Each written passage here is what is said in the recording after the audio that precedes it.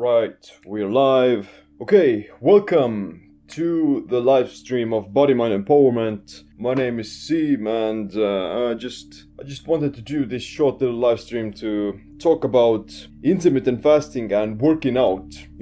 Is it possible? How can you do it? And what's the most optimal way of achieving your specific goals would be. There are many reasons why people do intermittent fasting. The biggest benefit has to do with autophagy, in my opinion, the life extension benefits of intermittent fasting. But the most common and the most convenient reason why people do it is that it allows them to maintain a negative energy balance so easily. Because if you only have a certain time frame where you can consume your foods, then it's that much easier to not eat too many calories and to stay in a deficit.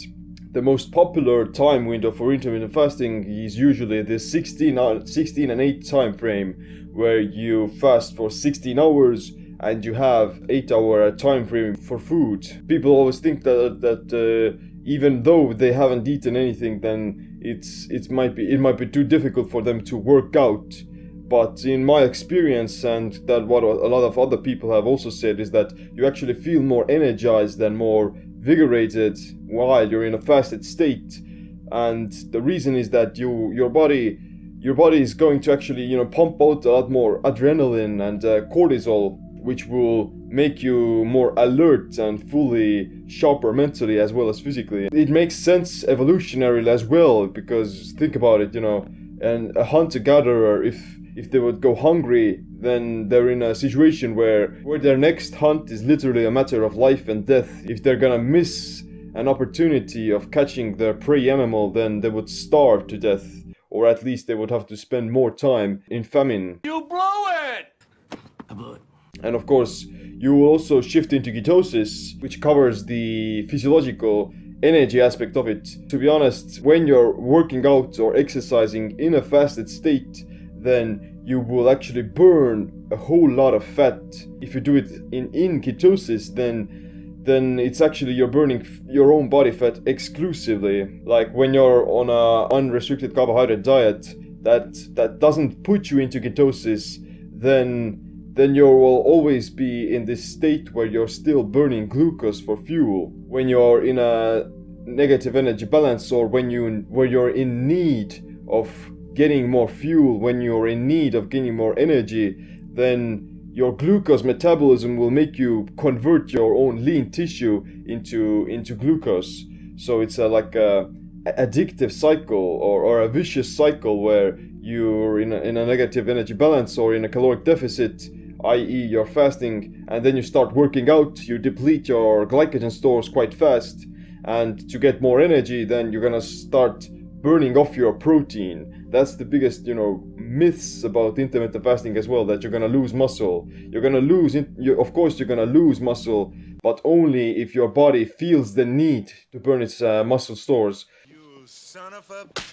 There are two options when you're doing intermittent fasting. You can either work out in a fasted state, or you can work out after you've consumed some calories and within your time frame. If you want to burn exclusively your own body fat, then doing some fasted training is probably the best option for it, because and if you exercise on an empty stomach, then you will allow your body to enter ketosis faster as well. So for instance, today I did some fasted cardio. I had been fasting for about, let's say, 14 hours before the training. Then I drank some black coffee to have some caffeine in my system, because caffeine itself is also going to promote ketone production, and it's also going to boost your fat burning. So it's a great combo to do fasted cardio with caffeine. What I did some steady state cardio for about 40 minutes at a quite moderate pace, not too intense and not too slow either, just as regular jogging. Because the problem with cardio is that if you do it too intensely or do it too long, then that will also lead to some muscle loss. And the reason itself is again because of glycogen depletion. If you empty your glycogen very fast And if your body still feels the need that you need some glucose to maintain the intensity of your current exercise, then your body will still convert your protein to sugar through gluconeogenesis. And yeah, to prevent that, you would want to maintain your cardio intensity at about 50 to 70% of your maximum heart rate. And a great way to know this is to notice or to pay attention to your breathing. If you're doing nasal breathing, then if you can maintain breathing through your nose in and out easily without getting out of breath, then you're staying in this aerobic zone, which is like the great steady state fat burning zone. There's a lot of misconceptions about cardio that it's useless or that it's going to kill your muscle gains. Then those are they're misleading.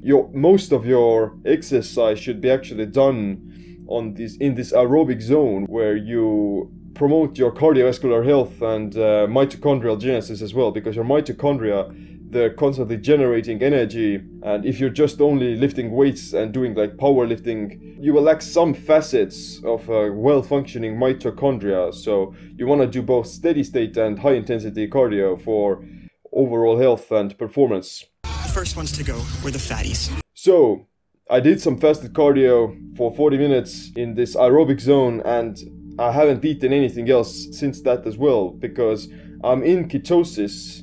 I'm doing the ketogenic diet consistently, and I'm quite well keto adapted. I've been doing it for, several years. I haven't eaten anything after the workout for an additional 3 hours, and I don't feel this hypoglycemia. I don't have any muscle catabolism feelings. I'm in this fat burning state because I'm quite deep in ketosis. I actually took my keto measurements as well, and I was above 1.2 millimoles, which is, like a quite good zone to be in. And it comes to show that when you are in ketosis, when you have shifted your metabolism into this fat burning state, then you don't have to fear losing muscle mass because your body has. And to be honest, I can even go on even for an additional 3 hours or so without fearing that I'm going to lose muscle or you're gonna lose all your gains. That I'm going to pass out, because yeah, that's the power of ketosis. That's a very logical aspect to it as well, because imagine if you did go into the wild, if you haven't eaten anything for several days, you would still have to perform. You would still have to have the ability to run for several miles, to throw some spears, to lift some rocks, and of course you can get tired due to the physical exhaustion, but not tired in a sense that you're gonna die, as a lot of people might feel when they're following the standard American diet or the standard Western diet, where they're just eating several times throughout the day, and if they skip a meal, then they're gonna freak out, like, oh, I haven't eaten lunch today, or I skipped breakfast, I'm going to pass out. That doesn't physiologically, it shouldn't make any sense, and that's why I think like the ketogenic diet is actually one of the staples everyone should implement into their diet or nutrition regimen every once in a while, just as to simply build up their own fat burning engine. But let's move on with resistance training. How can you work out while doing intermittent fasting, and how can you lift weights while doing it? I myself do this kind of a targeted ketogenic diet approach where I actually eat the most of my calories in my post-workout setting, this semi 1 meal a day. And let me explain you how I do it. When I'm trying to have a resistance training workout, the majority of the day I will fast.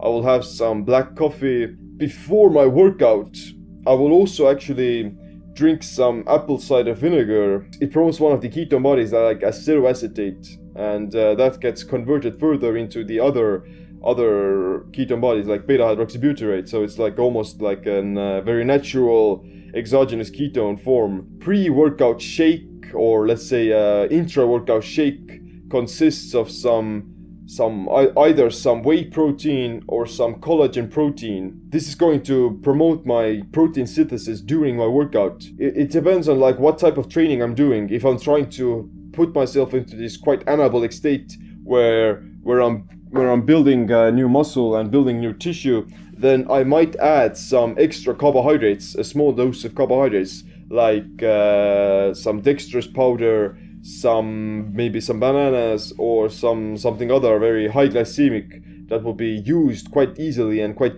quickly during my workout. But if I'm not trying to build muscle at that particular day, if I'm just doing like high intensity training or some just pure strength training with longer rest periods, then I'm not going to add the extra carbs. Then I might have just like the collagen protein powder. I use that protein shake to promote protein synthesis post-workout. And as I'm drinking it during my workout, then it's also going to allow me to, get a few extra sets or get a few extra reps during the workout. And ultimately, what dictates muscle growth or what dictates fat loss is your performance. The most satisfying feeling you can get in the gym is the pump. I want to talk about BCAAs as well. Can you take some BCAAs before your workout when you're in a fasted state? Well, it would depend, because BCAAs, they will definitely kick you out of a fasted state, because the amino acids in particular, they're going to inhibit autophagy, and they're going to put you into a semi-fed state. At the same time, you have to think about what your goals are at that particular moment. If you're exercising to get into deeper ketosis, if you're exercising to induce more autophagy into your cells, then I would definitely skip everything. I wouldn't add anything. I would skip the BCAAs, because the BCAAs, they're going to stop autophagy and they're going to potentially kick you out of ketosis as well. If you're exercising and you're still trying to get stronger, you're wanting to build muscle, then adding those BCAAs might be a good option, because it can actually help you to reduce the catabolic effect of exercise, because you're tearing down your muscle tissues, basically what's happening. And in order to grow more muscle and get stronger, then you need some amino acids to repair them. So if you consume those BCAAs, then it's going to alleviate the negative consequences of doing it in a fasted state, because while you're fasting, then you're still more catabolic than if you were to train in a fed state.